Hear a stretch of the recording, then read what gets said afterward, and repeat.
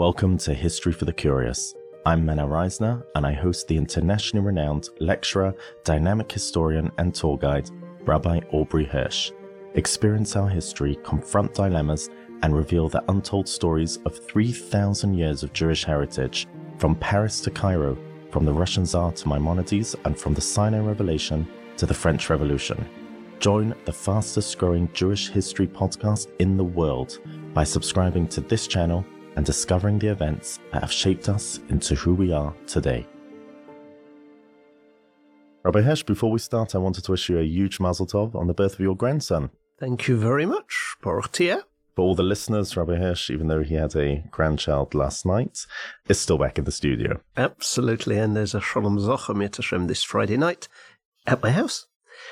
But before we proceed with the podcast, I just wanted to mention that it is Le'ilu Nishmas Nina Elsa Madar, who passed away on Sukkot, and it has been sponsored by the Madar family. Thank you. So this week we want to complete the Yishmael versus Yisrael series with a two-part. Now, I know we've said a couple of times we thought we would complete it, and we keep extending it for good reason, but this will probably be the last, but who knows? Just before we begin, I also wanted to say that the annual Spotify Wrapped, it's known as, but statistics come out from one of our major streaming platforms, and it showed that this podcast came to number 47 on the global charts, which was a very impressive feat, and I want to thank all the listeners for helping us get there. It does show a true thirst for history worldwide, and we're grateful with how much the podcast has grown over time. So we want to address the questions that are more difficult to get answers for, especially Rabbi Hirsch. In the first couple of episodes, we did mention certain questions that the public keep asking, and we also noted the importance of Hasbara, and we noted the importance of advocacy on some level. So we want to draw together all the various parts of the series. Yes, so in other words, Halacha, history, the conflict in international law, Hashkafa, etc. Yes, so this week we also have the benefit of having insights from the very well-known Rabbi Yitzchok Breitowitz and Rav Osher Weiss. And next week, hopefully, we will be introducing a very senior member of the British government. Yep. And for the moment, we are going to cover the definitions of the war, the limitations, and where we go from here, what the future looks like, the different battlefronts that exist, and how we view a siege against an enemy. But we will start with the parameters of war. Okay, thank you. So now we're just going to go over to a pre-recorded session that we had a couple of nights ago with Rabbi Breitowitz. So we have the honor of having Rabbi Yitzchok Breitowitz join us now. Rabbi Breitowitz is the Rav of Ohr Somayach, and he is a guide and teacher at Ohr Somayach Yeshiva, and he has been a teacher for thousands of Jews worldwide. He has a massive expertise in Halacha, in contemporary society, and he's a Rav and Posek based in Yerushalayim. He also has a podcast of his own. We don't generally get to plug a different podcast on ours, but it's fantastic, and I'm actually a very, very big fan of, where Breitowitz goes through a Q&A with his audience in Ohr Somayach, and it's ranging from the entire halachic and hashkafic spectrum, and I highly recommend you to give it a listen. Rabbi Breitowitz, it's a real honor that you joined us. Thank you so much, especially on short notice. And if we could just dive in straight to our first question. And that is, obviously, we don't know all the calculations that the army has in this war that we are currently going through. But from what we see, is the army incursion into Gaza justified in Halacha? If I could just, as a bit more of an intro, there are thousands of rockets raining down all over Eretz Yisrael. And yes, we do have an Iron Dome, which Baruch Hashem has given us as a gift to save Jewish lives. However, in theory, without it, the entire Klal Yisrael would be in danger. So is the justification in Halacha because really the entire Eretz Yisrael is in danger, and even though we have an Iron Dome protecting us, but there's rockets coming down, or the fact that Hamas terrorists did such an atrocious terrorist attack and would very likely do that again, as they have themselves said, and therefore there is a potential future pikuach nefesh, is that alone enough reason for us to risk our lives in this war? Yes, thank you very much, Russell. I'm very honored to be here. I have very fond memories of JLE in London and the time that I spent there. And God willing, I hope I'll eventually be able to pay a visit again. The issue about the halakhic legitimacy of the incursion in Gaza, I think, is fairly obvious, although the actual analytic basis may be a little questionable. And here's what I mean. There is a category in Torah called milchama, and there are two types of milchama. There is milchemet reshut, which are optional wars, which cannot be fought today at all, because we need a Sanhedrin and we need a Urim B'tumim, etc. But there's another category called milchemet mitzvah, in which waging a war is not only permitted, but it is a mitzvah, it is an obligation. And the Rambam gives you three types of milchemet mitzvah. Type 1 is war against Amalek, which perhaps we don't have today because that's a particular ethnic group. A war against the 7 nations, which are extinct. But the third category is unfortunately very much alive, and that is to protect the Jewish people from an enemy that is seeking their destruction. I think under any definition, Hamas is an enemy that is committed to the destruction of the Jewish presence in the land of Israel, and they don't just have it as part of their official platform, which they do, but they've actually done it, as we've seen in the October 7th massacre, pogrom, whatever you want to call it, in which, men, women, and even babies were viciously slaughtered. So this clearly falls within the category of milchemet mitzvah, in which waging war is not only permitted, but it is mandatory. Now, once we get into halachic technicalities, it is a little tricky because there is one oblique reference in the Sefer HaMitzvot of the Rambam that suggests that milchemet mitzvah requires the decision of a melech, which we technically don't have. But again, as I say, I've spoken to many Talmidei Chachamim about this very question, and they have said that the Rambam is referring to Amalek and the 7 nations. When you're dealing with a defensive posture, governments will have the role of the melech. Ramban says that explicitly. So I think it's very, very clear that we can proceed under the laws of milchemet mitzvah. Now, even if you want to play devil's advocate and say that without a melech, we don't have the halachot of milchama, we still have another principle called rodef. If someone is trying to kill me, I am permitted to kill them. Haba lahargecha, someone comes to kill you, hashkein v'haroglo, you kill them first, if they cannot be disabled another way. So you don't necessarily have to pigeonhole this under the laws of milchama. You could equally justify it based on rodef. And I think that would circumvent the perhaps technical requirement of needing a melech. So whether you predicate it on the laws of rodef or you predicate it on the laws of milchama, I think it is absolutely justified. Now, I do want to point out that to the IDF's very, very great credit, they do try to minimize more than any other army in the world, including the United States, civilian casualties. They give warnings, they give leaflets, they have phone calls, they have text messaging to get people out of harm's way. And this last time I checked, I don't think Hamas gave any particular advance warning in October 7 for people to leave. So we try to save lives. We try to minimize casualties. But if Hamas is putting itself in hospitals, in residential areas, if they're using not only our people as human shields, but their people as human shields, then it's tragic. I don't mean to be callous, but it is the collateral damage of going after an enemy that's trying to destroy you. And Halacha does say we try to minimize that collateral damage. But if it becomes necessary for the military objective, Halacha permits that as well. What is the reason why, if I could just, as a postscript on that question, like the Rav just explained, the IDF do more than any other army in the world to prevent civilian casualties? And yet we see the world not only ignoring that fact, but it looks like we are always the bad guys. And, you look even in recent history with England, what we did in World War II and what America did in Iraq and many other such examples. And yet we've always got the bad press. Is this just age-old anti-Semitism, or is this any other reason why no one else can see what we know to be as fact? It's just quite amazing, exactly as you pointed out. The United Kingdom, what did Great Britain do in World War II? Whether it was the Dresden bombing, what did the United States do with Hiroshima and Nagasaki, in which you were dealing with hundreds of thousands of civilian casualties? Every single army in the world is much less conscientious, and I'm not even blaming them. Sometimes what they did is necessary as well. Somehow, it is precisely the one army in the world that takes these concerns the most seriously that gets the most condemnation. Someone just showed me an article in the New York Times in which somebody said that Israel owes reparations to the civilian families that were harmed. I mean, is Hamas offering reparations to the people that it massacred?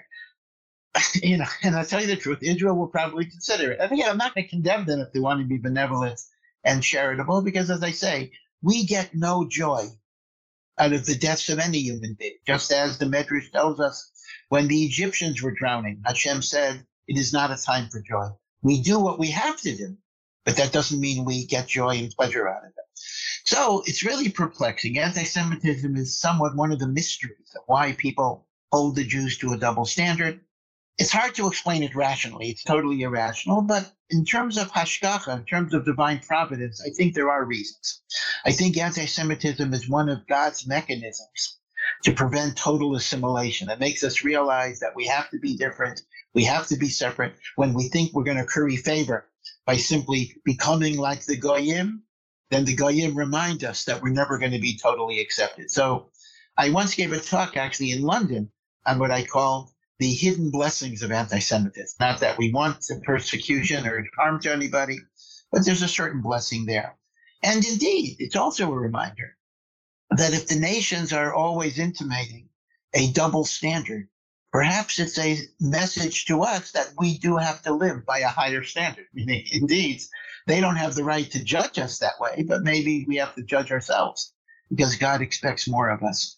But in truth, just as you point out, on a rational level, it just makes no sense. People who are doing things many magnitudes worse than whatever Israel is doing somehow are in the business of condemning Israel for what Israel does. Right. So given that it's almost impossible to wipe out all of Hamas, because if you're trying to wipe out Islamic extremists and terror and people who want to kill us, that's pretty much a failed mission from the start. But I wanted to know if there is a concept of nakama in the Torah, meaning without an ability at all to eradicate the threat. And of course, we're trying to, and of course, that's a justification in Halacha to do as much as we can. But is there any concept of nakama, especially in the Torah, we say, Kel nakam is Hashem, or is that only something for Hashem? Yeah, this is a very good point, and I think it's very important to maybe dispel the misconception. You often find from circles that are critical of Israel that why is Israel engaged in this never-ending cycle of vengeance? And it's very, very important to understand that although vengeance is a human trait that we would naturally feel, it is not one that the Torah endorses. Hashem is called the God of Nekama because God can mete out justice in a perfect way. Nekama is something we need to avoid, as understandable as it is. So we are not fighting Hamas to take revenge over what they did to 1,200 or 1,300 of our people. We are fighting Hamas to protect Am Yisrael from future attacks. Vengeance, I do not believe, should enter into the calculus. And that is why, even under the laws of Milchama, we are permitted to kill the enemy, but we're not permitted to torture them. We're not permitted to humiliate them. Our job is very focused. Get rid of the threat. That could be by imprisonment, that could be by death if necessary, but we don't go beyond what's necessary for the mission. I think vengeance is not a proper motivating emotion unless you're God that's capable of doing it in a very perfect way. Now, as to the fact that more or less it's impossible to totally eradicate, I guess Hamas perhaps might be eradicated in theory, but Islamic fundamentalism certainly cannot be.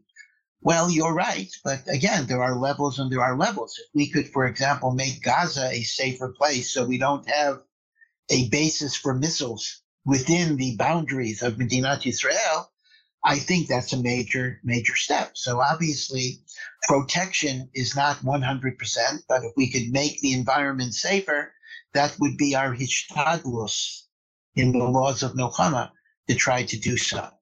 But I specifically would not predicate this on a vengeance motive.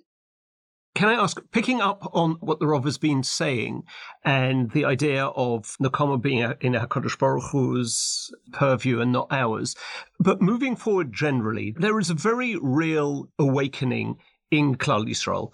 People davening more, people in Eretz Yisrael in particular feeling an achdus to each other across the religious divide. But obviously over time, these things tend to dissipate in Yetz Hashem when we have safer and more peaceful times. What can we do realistically to attempt to keep things going? Yeah, you're highlighting actually one of the greatest worries that I personally have, because if there's any silver lining in the darkness of our situation, is people don't even remember, but before October 7, Eretz Yisrael was being torn apart by dissension on all levels. There was this judicial reform thing that was going on, and then there was the various demonstrations against Haredim in the army, protesting Haredim being drafted in the army. And people were literally talking about the disintegration of democratic society in the state of Israel. They were talking about the end of the state, the end of democracy. People were saying they're going to leave Eretz Yisrael. There were chayalim, or reservists, who were saying they were not going to report to Milim. And by the way, some have said that may have emboldened Hamas. Baruch Hashem, our chayalim did show up, but Hamas thought they weren't going to show up. That may have given them a green light. So what we've seen since October 7, again, as you said, is we've seen a great achdus within Am Yisrael that we haven't seen for a long time. Hamas didn't care if you were wearing a black yarmulke or a knitted yarmulke or no kippah at all. And Baruch Hashem, we also understand that we're Jews and we got to stick together. If I could quote Thomas Paine from the American Revolution, we all have to hang together or we're going to certainly hang separately. And I've seen this achdus on all levels. There are Haredim that have joined the army. Hasidim and yeshiva people are collecting food and medical supplies. And of course, the making of tzitzis and tefillin. There are tens of thousands of secular chayolim who want to wear tzitzis, and many want to wear tefillin as well. We can't even keep up with the demand. So I think there's unity, there's love, there's togetherness. It's a wonderful, wonderful thing. But what often happens is exactly as you said, that when life gets back to normal, and B'ezrat Hashem, we hope it will get back to normal very soon, then it's business as usual. And all that we gained in the moments of tribulation and adversity, we're going to lose. And that's a tragedy, compounded a tragedy, because the tragedy of the war, but at least if we've grown and we've learned from it, that's something positive. If we simply go back to the destructive behaviors which caused the destruction of the second Beis HaMikdash, then that's a tragedy on top of the tragedy of war. So you're 100% correct. It's precisely at this particular moment in time that we have to be thinking about what can we do to keep this momentum going in the future. And I think we have to talk about outreach. I don't mean only outreach in the narrow sectarian Kirov sense, although that's important too, but general outreach about caring about each other, of dialoguing, of respecting each other, of understanding the different viewpoints, creating forums or fora where people can come together. I don't have a tremendous organizational sense of how those things are going to be done, but you're right. We have to think about keeping the momentum, opening Shabbat homes, whatever it is. I will tell you this. The average Israeli, speaking about Eretz Yisrael in particular, even if he's secular, actually does have a strong religious feeling very, very often, but they're kind of scared off by the intensity of the ultra-Orthodox world. They think that if I want to do a little bit more stuff about Shabbat, I got to grow a beard, give up my job, and join a kollel. And I don't want to touch that. I think many, many secular Israelis would be very, very open to a greater involvement with Judaism, especially if they don't feel demonized or delegitimated or disrespected. There's a verse in Mishlei that I often quote from Shlomo HaMelech. Kamayim apanim el panim, kain lev ha'adam li'adam. As water reflects the face that you show it, so the heart of man reflects that which you show it. The Vilna Gaon explains, when I look into a reflecting pool of water, whatever face I show the water is the face I get back. A smiling face, I get a smile. A frowning face, I get a frown. So too, when I show you respect, I recognize your dignity. I recognize your contribution. You will be open to recognizing mine. And to me, that is the secret weapon in all relationships, being religious and secular. But when we're in this business of demonization and delegitimation and all of those negative things, we're just reinforcing their negative response to what Torah represents. So I think we got to kind of cut that Gordian knot and kind of see the good in each other. And that way, I think that'll bring us together. Thank you. So that was obviously a question on the divide between the less religious, let's say, and the more religious. But to discuss a greater divide, and this is something we struggle with in Chutz La'aretz. Obviously, in Eretz Yisrael, there's much more of an atmosphere of survival and reaction to the war that's around the corner. But in Chutz La'aretz, we try and do advocacy to as much as we can. We actually recorded a podcast on this recently. And so we really wanted to ask about advocacy in general, because that's obviously an ishtadlus element to it. But the question is, how far does one go? Do we look at Jews in any form of power, that they should do whatever they can to speak to governments and do what they can to change government thinking in a way of being pro-Israel or to change the public? There's things people could do just on their social media to write posts, there's protests, there's hanging up signs. There's so many little bits one can do to try and put the Israelis and our war in a more positive light in Chutz La'aretz. I'm just wondering what the hishtadlus element of it is, and do we have examples of Gedolim being in favor throughout history of advocacy in general?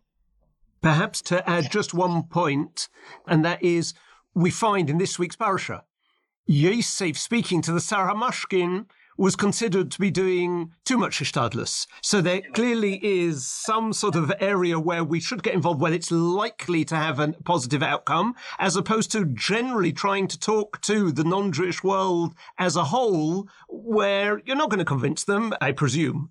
Perhaps that's a wasted effort.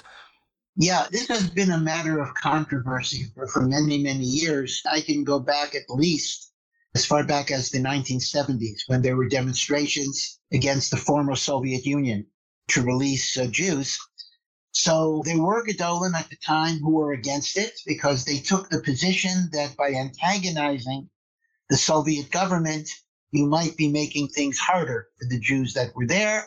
And they felt that quiet, undercover diplomacy might have been the better way to go, as opposed to huge demonstrations and the like. And they had this idea that, we're still Golus Jews, we're still in Golus, we can't really expect the Umot HaOlam to respond to us, and we have to kind of just accept things.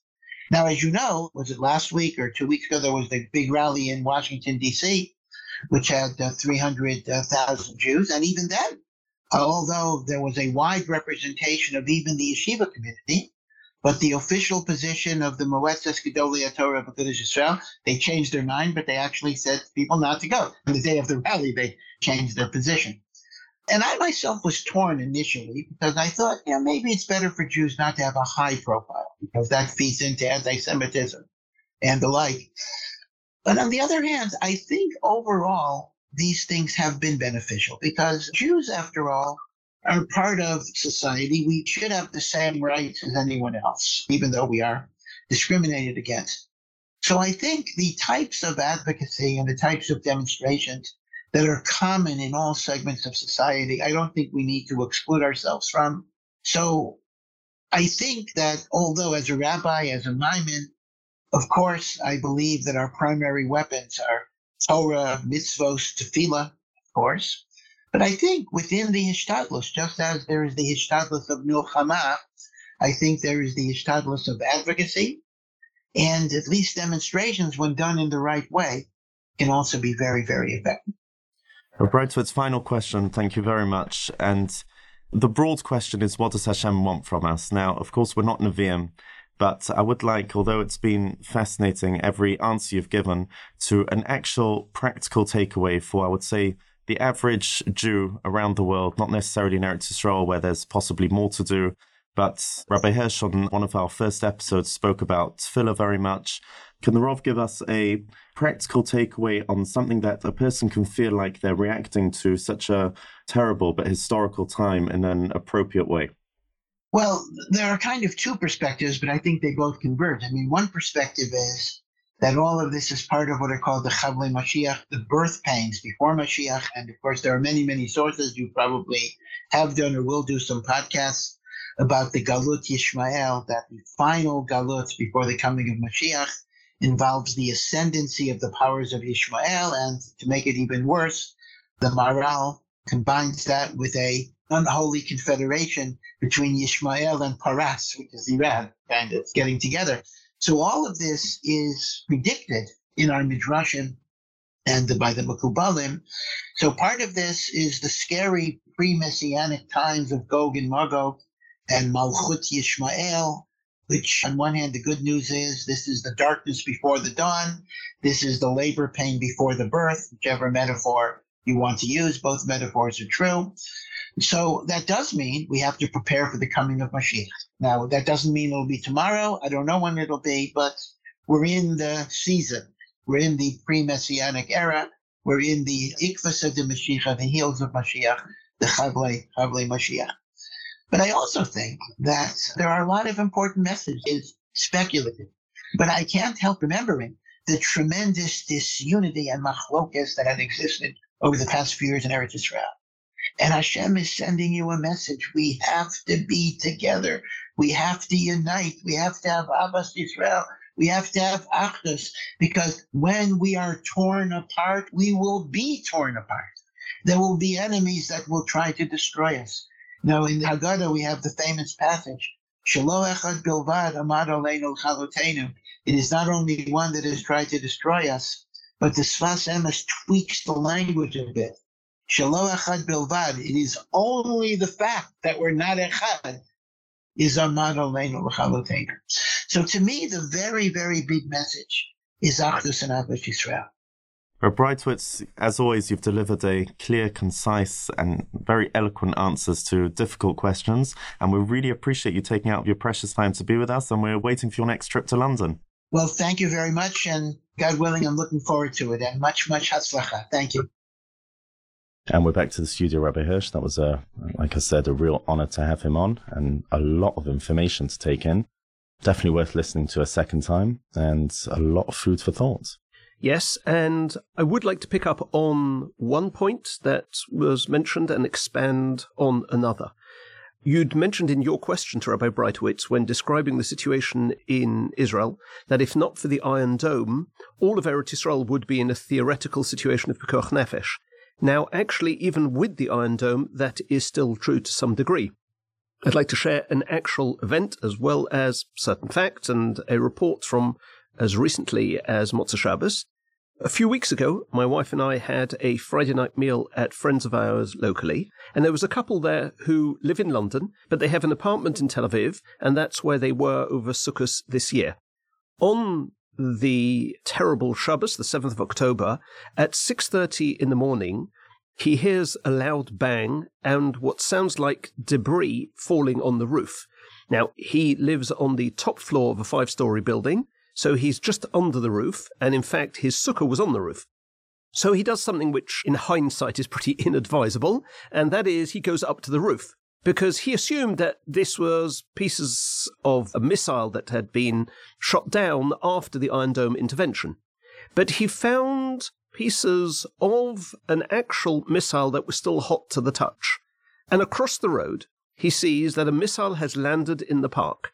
He goes and, by the way, he said that this missile is literally made of water pipes. The pipes that you have running in your street? It was as if somebody had made a missile in their back garden. That's what they're doing. And it's important to understand in this context that these missiles are primitive in the sense that they land indiscriminately. They're not controlled. So he goes to the park, and the park, 2 hours later, would have been filled with children. And therefore you have a missile actually landing in Tel Aviv, which was not shot down by the Iron Dome. And therefore you can see a situation occurring at the beginning of this conflict where they were falling indiscriminately across Eretz Yisrael because there aren't actually enough Iron Dome units to cover everywhere at such an invasion. Beyond anything else, it's a very expensive endeavor. The USA has given Israel in the last 12 years $3 billion of support just for defensive missile systems. And in addition to that, as recently as Motzei Shabbos, I saw a report that the IDF are examining failing Iron Dome missiles. Just want to add to that. I actually remember once asking my Rosh Yeshiva, Rabbi Ron Gorovitz, as to why we say Hagomer, why do we say the prayer after flying, to thanking Hashem for his mercy in protecting us on a dangerous venture, if flying is so safe. really we should be saying Hagomel statistically every time we drive. Right. And his response was fascinating. He said that flying is actually a very dangerous method of travel. The fact that pilots are very well trained and the safety of the planes is checked so often maybe makes it statistically safer, but it actually is dangerous. So possibly we could compare it here to something that is actually dangerous. And the fact that we have Iron Domes, who knows? Maybe the missiles will one day circumvent that, but chas v'shalom. And actually, there are 3 different schools of thought in regards to saying Hagomel. But for another time. Yes. So, Baruch Hashem, since the end of October, as a result of the soldiers overrunning so much territory in Gaza and destroying so many launchers and actual terrorists, we see that, for instance, Yerushalayim has only had 1 air raid siren in the past 4 weeks, I believe, as opposed to the 3 weeks prior to that. And the missile numbers are not now overwhelming the various cities. I spoke to somebody in Ashdod last week. He told me you have 15 seconds from the air raid siren to find shelter. And, I've seen a psak that beyond any considerations of the war being milchames mitzvah or a situation of reidef, it's simply that initially the entirety of Eretz Yisrael was in the matzav of pikuach nefesh. And I believe that this also weighs in on the decision of some Haredim to enlist in the army. I don't believe that for some of these people it necessarily represents a departure from their position in halacha regarding participation in the army normally, meaning that in a future time of at least relative stability, they wouldn't necessarily enlist. It's not that halacha has changed for them, but that this matzav requires a response based on any of the 3 criteria discussed with regards to this situation. Right. Obviously, everyone should ask their own rov before making these decisions. Absolutely. But I guess we'll see how poskim will formulate the situation further down the line. Keeping with the topic of the halacha and hashkafa of the war, we now move to 2 specific questions that we asked Rav Osher Weiss last week, and we were directed to his insights on the topic. Those of you who have not heard Rav Osher Weiss, he is the Rav in Ramot and a head of various kolim. He's a major halachic authority in Israel, he serves as a posek for many institutions, including Shaare Tzedek Hospital, with a expertise on medical, ethics, and the like, and the Israeli police force, and he also runs the Beis Din Darchei Torah. Yes, so the first question out to him was regarding our relationship to the soldiers involved in the fighting, especially those of us who are here in Chutz La'aretz, and Rav Osher Weiss shared both a personal perspective as well as the hashkafa of some of the gedolim of the previous generation, as you will hear in the following clip. Yesterday, Erev Shabbos, I went to be Menachem over the Slotki family. They live down the block, 200 meters from my house. Wonderful people. The father, the Rosh Mishpochas Harav of Ashur, the youngest Israel Shur in Ramot. They lost 2 sons. Both sons left Almonis and babies. 2 brothers lived in Beersheba. They weren't serving in the army. But they heard what's happening down south, put on their uniforms, and went down to fight. They didn't have to do so. Nobody called them up, but they understood. When Eden sind in a sakana, when Jews are in danger, we are all there, and we all rise to the challenge. Both boys were killed in action. And parents are sitting shiver over 2 boys. It is heart-wrenching. I just sat there and cried. And the commander of one of the 2 boys, totally Chiloni, walked in and he started crying.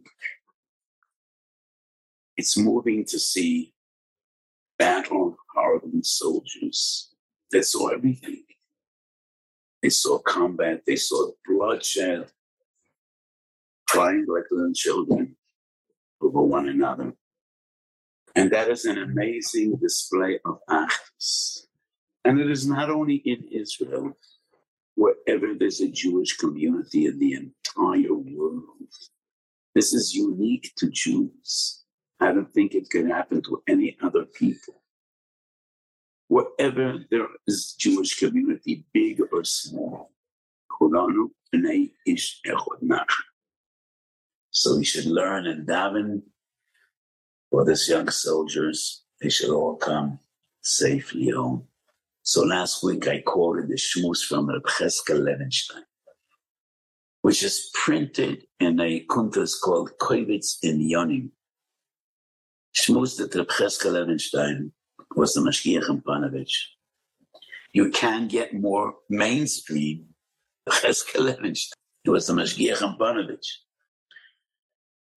And he says in one of the shmuz, and how could we sleep by night when we know there are thousands of fathers and mothers that can't fall asleep because their kids are serving in the army?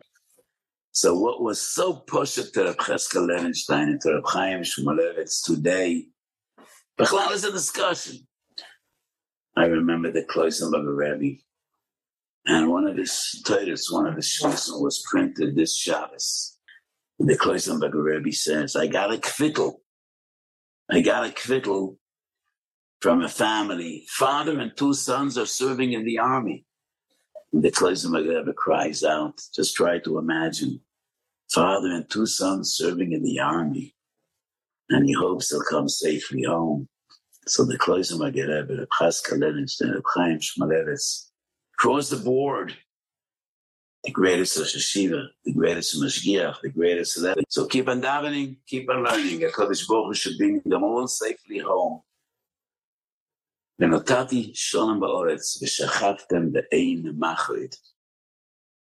The second question we asked was how Halacha views raising a siege in war, and his answers are based on the psukim in Parshas Shoftim that deal with warfare, which makes a distinction between the initial approach and actual war having broken out, as you will hear in this following clip. These psukim deal with two different stages, which have two different halachas. Ki sikrav el ir le'ilochem or le'il bekoros or le'il l'shor. We're not fighting yet. We're not fighting. We're laying siege to a city. And before one shot was fired, we offer peace. And we tell the population, we're not here to destroy you. We don't want bloodshed. If you're willing to make peace, then you're going to be okay. At this stage, it is legitimate to put a siege on the city to threaten them. But at this stage, you need to leave one side open. Whoever wants to leave should leave.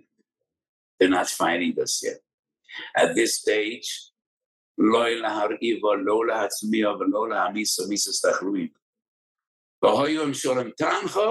everything is okay. However, if the enemy decides, and they decided to fight, and at that stage,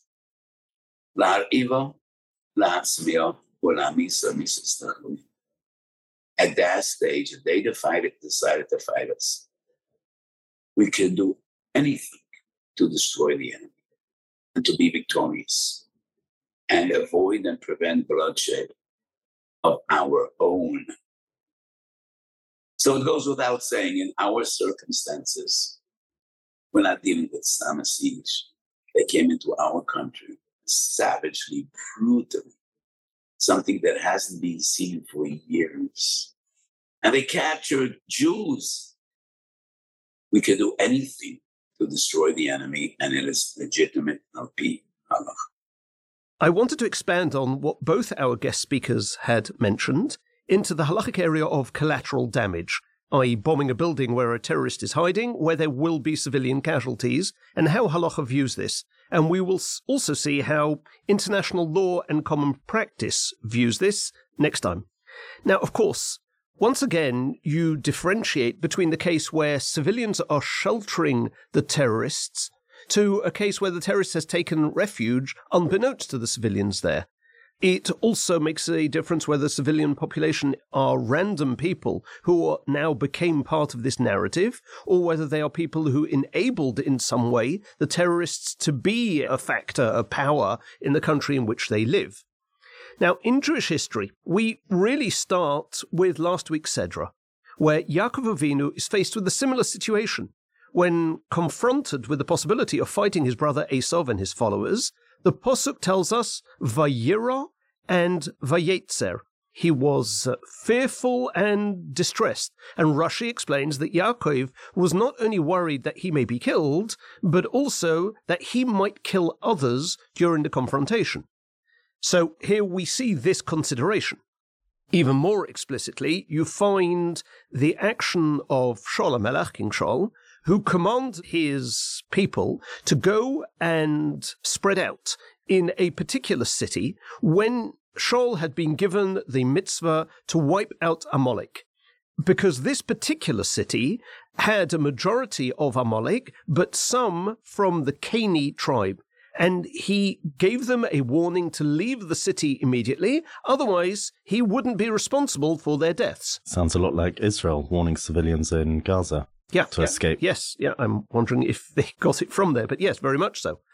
But, of course, there are times where you can't give a warning, maybe because it removes the element of a surprise attack, or when doing so would increase Jewish soldier casualties. So, one interesting departure point comes from a statement in the Gemara in Shavuos Lamed Hayomid Beis, which I came across today, where Yishmael says that you are allowed to sacrifice the Jewish civilian population, if that's what it takes to survive as a nation, up to 1/6. And Tosfos writes that we mean in Milchemes Rishus, not Milchemes Mitzvah. The death of civilians is seemingly permitted, and collateral damage is in order when it will achieve necessary goals. Now, Roshon Yisraeli, who served on Eretz Yisrael's Supreme Rabbinical Court, notes that we don't find the obligation in war to distinguish between blood and blood, as he puts it, between combatants and non-combatants. When you're laying siege to a city, there's no obligation to make such a distinction. And similarly, the Posek and Rosh Kollel Reb David Bleich in Contemporary Halachic Problems writes, and I quote, "Not only does one search in vain for a ruling prohibiting military activity that is likely to result in the death of civilians, but to this writer's knowledge, there exists no discussion in rabbinic sources that takes cognizance of the likelihood of causing civilian casualties in the course of hostilities which are legitimately undertaking. We don't find this anywhere as posing a halachic or moral problem. And likewise, the Torah contains no record of Bnei Yisrael risking their lives to save enemy civilians. And we find that in his last act on earth, Shimshon HaGibor, whose eyes had been gouged out by the enemy, killed approximately 3,000 Pelishtim in the Gaza Strip as a strike against the enemy, killing himself in the process. So we see that others were involved, not just people in the military. But perhaps the most obvious example of killing civilians is Shimon and Levi's massacre in Shechem, which we saw in last week's Sedra. One man kidnapped Dinah. Why did Shimon and Levi target the rest of the male population? So the Rambam answers that every society is obligated to ensure that justice reigns, and therefore Shechem's civilians should have punished their prince for kidnapping and subjecting a foreigner to force. If they didn't do so, they deserve to die, in which case we are living in a parallel situation today. Now, the Maharal's answer is different, and although some see the Maharal as being very strong, he is probably, on balance, halfway between the Rambam and the Ramban's opinion on the issue. He explains that even though only one man sinned, he belonged to a larger nation, and therefore, Shimon and Levi are permitted to take action against all of them where there is provocation of war or similar by that other nation. And where there is purpose, meaning where there is no better way to accomplish the military goal, it's fully permissible. And the same is true, says the Maharal, of other wars that Klal Yisrael were in. For instance, HaKadosh Baruch Hu tells Moshe, "Tzroir es ha-Midyanim v'hikisam oisam," destroy the Midianites. It makes no difference that many of the individuals that are being targeted didn't harm Klal Yisrael. The nation they belonged to did. War, by its very nature, is collective. It pits one society against another. And in addition, where there are potential risks of death to the Jews, which is only responding to this threat. So Rav Herschel Schachter, who's the Rosh Kollel at YU, prioritizes Jewish survival over enemy civilian deaths to the degree that he argues that Israel acted immorally when terrorists were embedded within civilian populations in Jenin, in Lebanon, in 2003, in particular 2006 as well, and Israel wanted to reduce civilian casualties, and it cost the lives of Israeli soldiers. And he proves this from a Minchas Chinuch in Mitzvah Tov Chaf Hey and a Brisker Rov, that we view life and risk to life very differently in times of war. And from Nachum Amsel records that Rav Bleich agrees with Rav Shechter that it's forbidden to risk Israeli lives in order to save non-Jewish civilians in a war that they are obliged to be involved in. And Rav Zalman Sorotzkin, finally, the Oznaim LaTorah, adds that this is also the position of the Netziv in Moreh Mesodeh. So you've explained very much the account of innocent civilians. Can it not be argued that in certain cases the civilians, so-called civilians, might not be considered innocent? I mean, as more and more footage comes out, you see a lot of the terrorists that broke through, they had many civilians with them. And then you see the civilians in the streets of Gaza just openly applauding terrorists. What is considered innocent? Right. And you saw that some of the hostages, or you heard that some of the hostages were kept in the houses of so-called professionals, doctors even. Yeah. Right. Okay, so listen, the terrorist is often a hero in the community and he's treated like a celebrity. Does that make them complicit in protecting the terrorist? In other words, because they know that Israelis won't intentionally kill children or innocents, and therefore are they no longer collateral damage, but collaborators? So we have an actual case of what you might term who is really innocent in an incident in Gaza in 2000, I think November of 2000. On that particular day, the Israeli army warned the residents to leave a particular apartment house because they would be blowing up that building. But rather than leaving, the residents called their friends and neighbors, and together they formed a human chain, and the terrorist escaped. So yes, in these cases, it's compelling to apply the rule of being able to act in the interests of the Jewish army and the Jewish nation that is attacking. But obviously it's not a general rule. And overall, it is definitely a terrible consequence of war when innocent civilians are killed and no one gains. Tragically, though, when terrorism attacks and then it retreats to its own territory, but it's unrepentant in its sworn enmity, Halacha justifies casualties if this is the most constructive way to destroy the enemy. And there's also another consideration of Rav Moshe Feinstein in general areas, and that is that secular law has to be obeyed as it is observed and not as it is written, meaning that if the world's powers embark on a particular course of action on an ongoing basis, it becomes permitted. And we'll come back to this next week. Okay, so the last point to cover today is based on one of the questions we asked Rabbi Breitowitz, namely advocacy, or hishtadlus. He spoke about our approach today, as we did last week, but I would like to know more about advocacy historically. It's a question we've been asked by some of our listeners since last week's.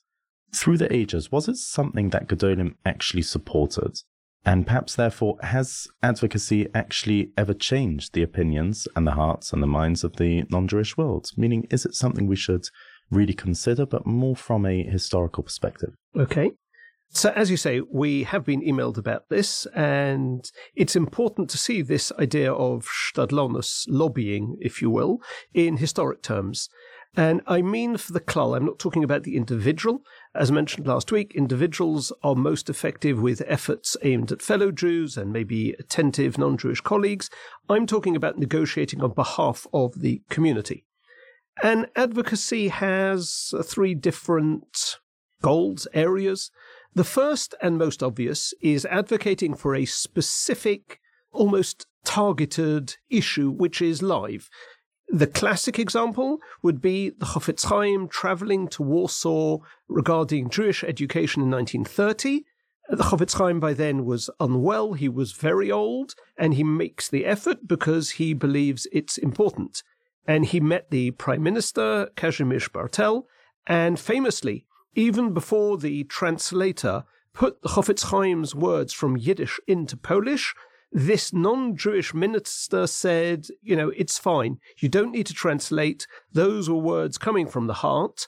And so clearly we see at least two obvious things from this encounter. Firstly, you can't rely only on tefillah, even the Chafetz Chaim, and that it can bring, on occasion, real benefits. And although we can call this a specific goal, even there we have to realize it wasn't just one directed meeting that took place, but they were meeting at various layers, various levels of politicians and influencers to try and bring about an outcome. So that's level one, it's the most obvious.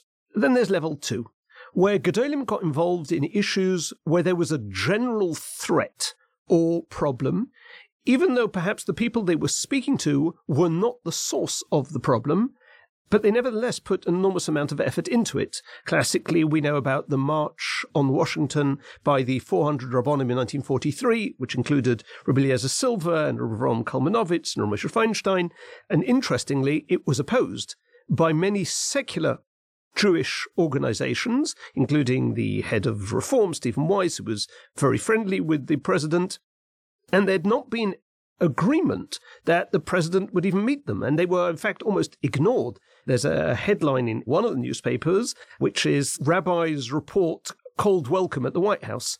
But the Rabbonim felt they needed to go, and it was during Aseret Meitruva, basically Erev Yom Kippur. So that's one scenario. There's another one.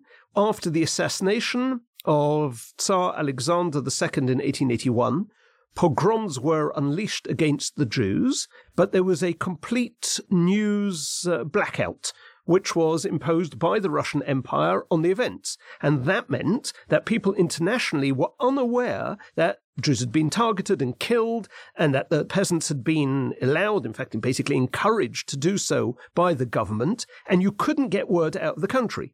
So Rabbi Yitzchok Elchanan, Spector, in consultation with the Yisrael Salant, managed to brilliantly create coded telegrams using the subject of an aguna as the supposed issue. In other words, there's this woman who's been abandoned and abused, but it was actually all about the Jews in Russia. They pulled this off, and they got word out to Shamshul Hirsch in Germany, to Lord Rothschild in England, to have them get their local governments agitate on behalf of the Jews. It was a coordinated and planned strategy, and they stressed that the people who should speak up for the Jews should actually be non-Jews, because that way it would be much more effective. And it was discussed in the end in Parliament in the UK. It featured in the Times newspaper. And the goal here was obviously much more convoluted, because you first need to convince the non-Jews in Western Europe, and they then need to put pressure on the Tsar, even though Tsarist Russia is a dictatorship. Now, in both cases, they had a Yom Tefillah too, obviously, but they engaged in this, and it took quite a bit of effort to do. On a more, I guess you'd say, maybe basic level, there's a tshuva from Rav Moshe Feinstein about whether you should push the government for funding for Jewish schools. It is not an issue of harm or life and death, but a benefit. And he writes, Sha'af shevadai poshut uboru sheyesh leishtadel amemshala. It's obvious that you should put in the effort to the government, because this is what is the law in England. It shouldn't only benefit non-Jews. Why not Jews? In fact, he goes on to write, I don't even understand the question. It's so poshut to Rav Moshe. And he ends off by saying, Vadai tzorach leishtadel b'cholo efshari. You should put in whatever efforts you can. So that's the second area. And then we get to the third area, where here the advocacy is to, I guess, sway non-Jews generally to have a more positive view of the Jewish people. I'll get to that in a moment, but I just want to go back to the two type of areas that we've discussed, because areas 1 and 2 is really where we find ourselves nowadays with regards to the matzav. And it's important to add that the type of advocacy that generally we're talking about is in areas where real harm is being done. The hostages, or where there is potential concern or danger, the pro-Palestinian marchers here in London, hate speech, the chanting wanting to eradicate the Jews or all the people in Israel. So my original thought when we discussed this topic was, why doesn't it just fit into the age-old question of Hishtadlus versus Tefillah, or relying on Hashem?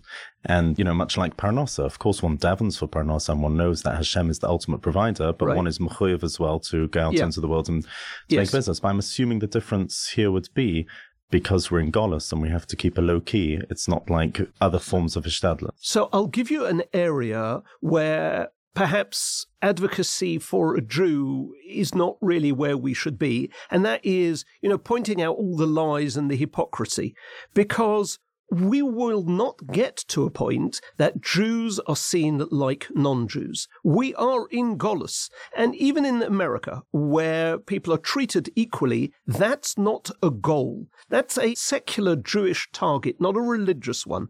We can obviously ask for equal treatment, as Ramesh writes in his Tshuva, in law, but not for the world to see us being like them.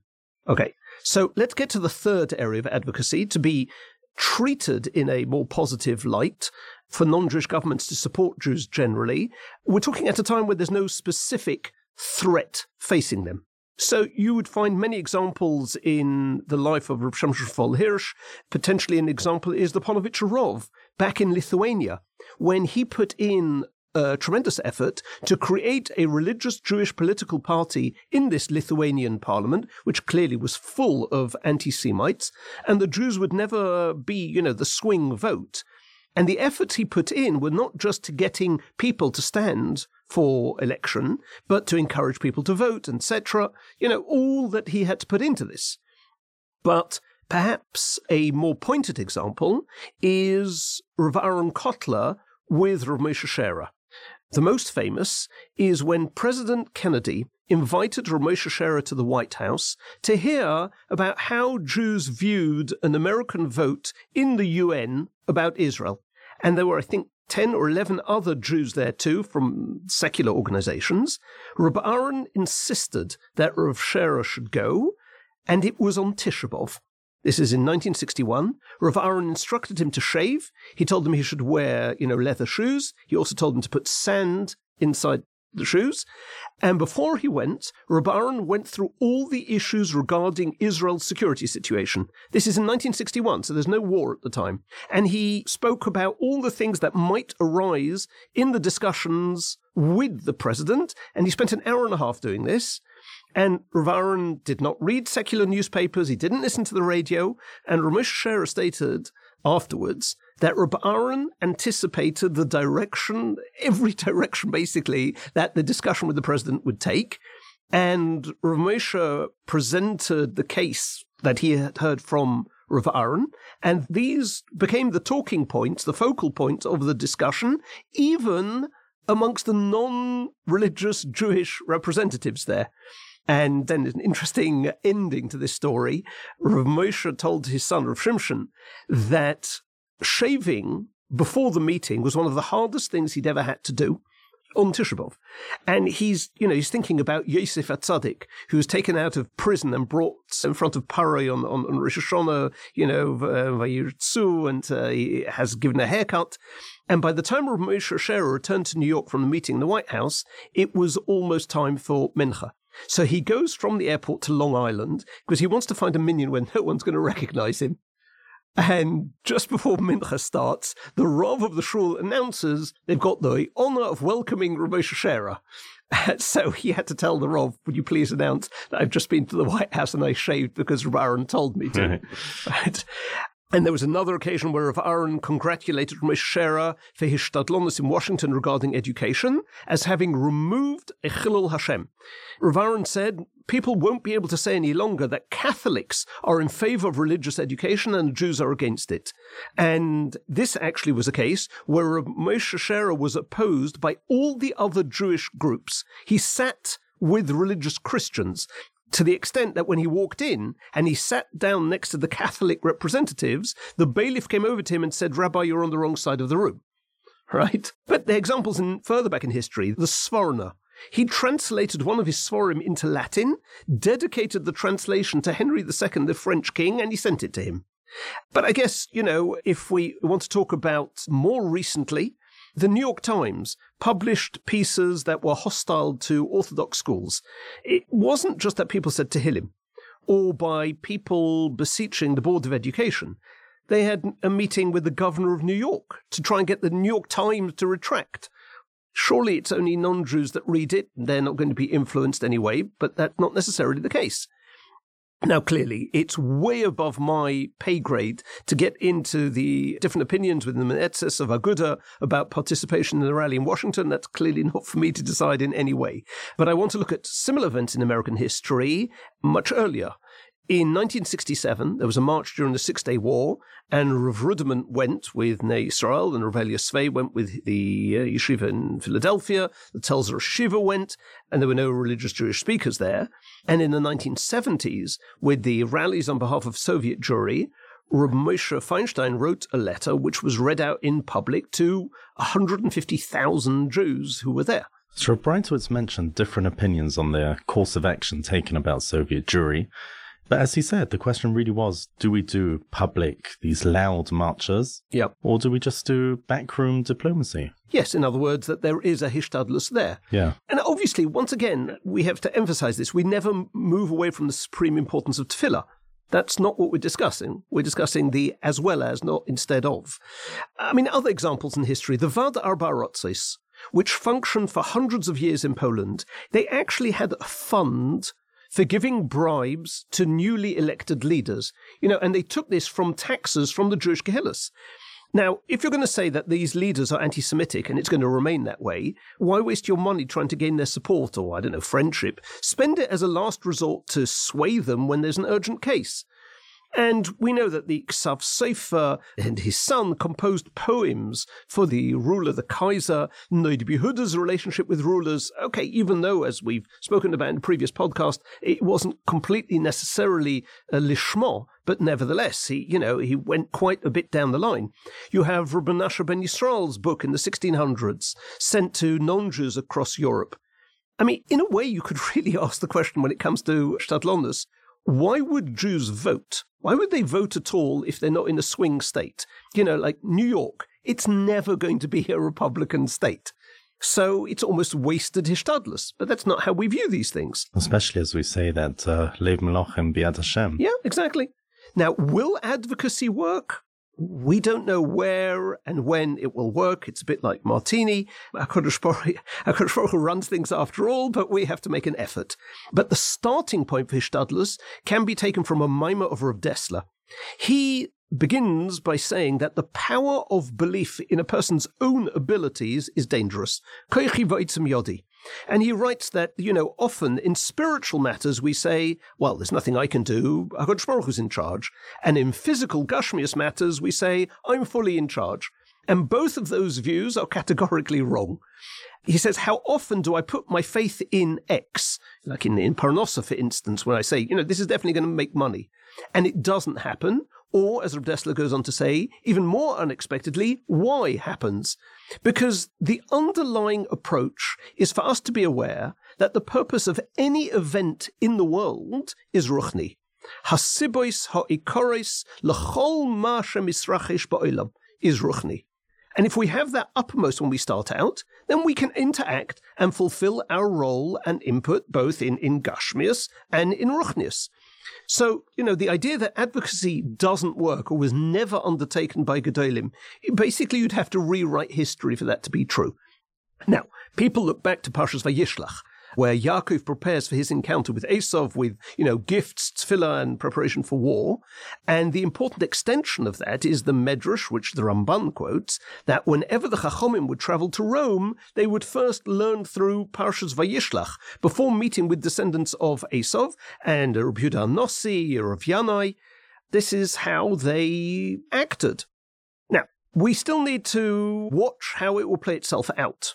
And it's too late in this podcast to go into details, but back in the day, Israel was much more isolated.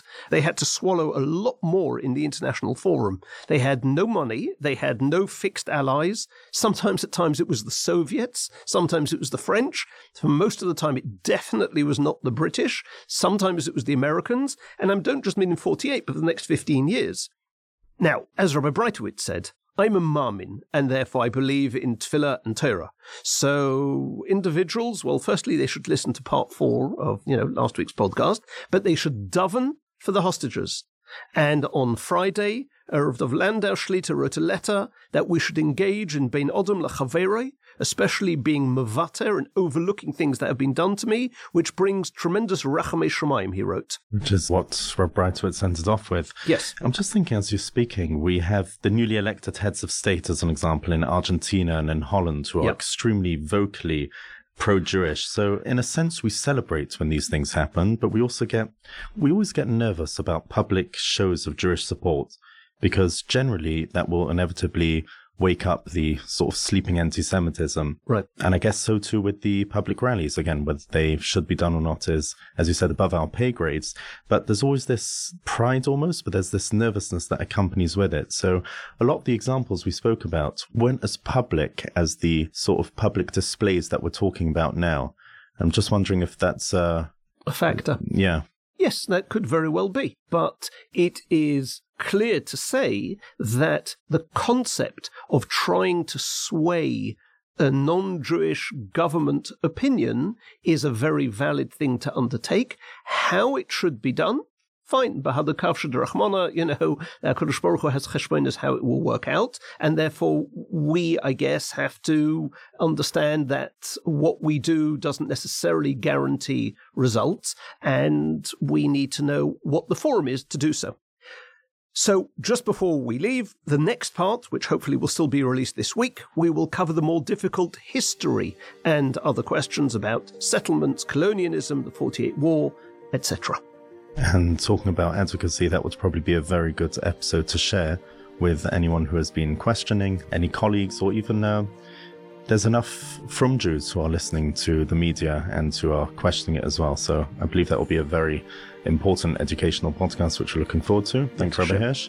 Right. And please keep sending your feedback, your comments, your critique to podcast@jd.org.uk. We'll see you next week for the final part in this series.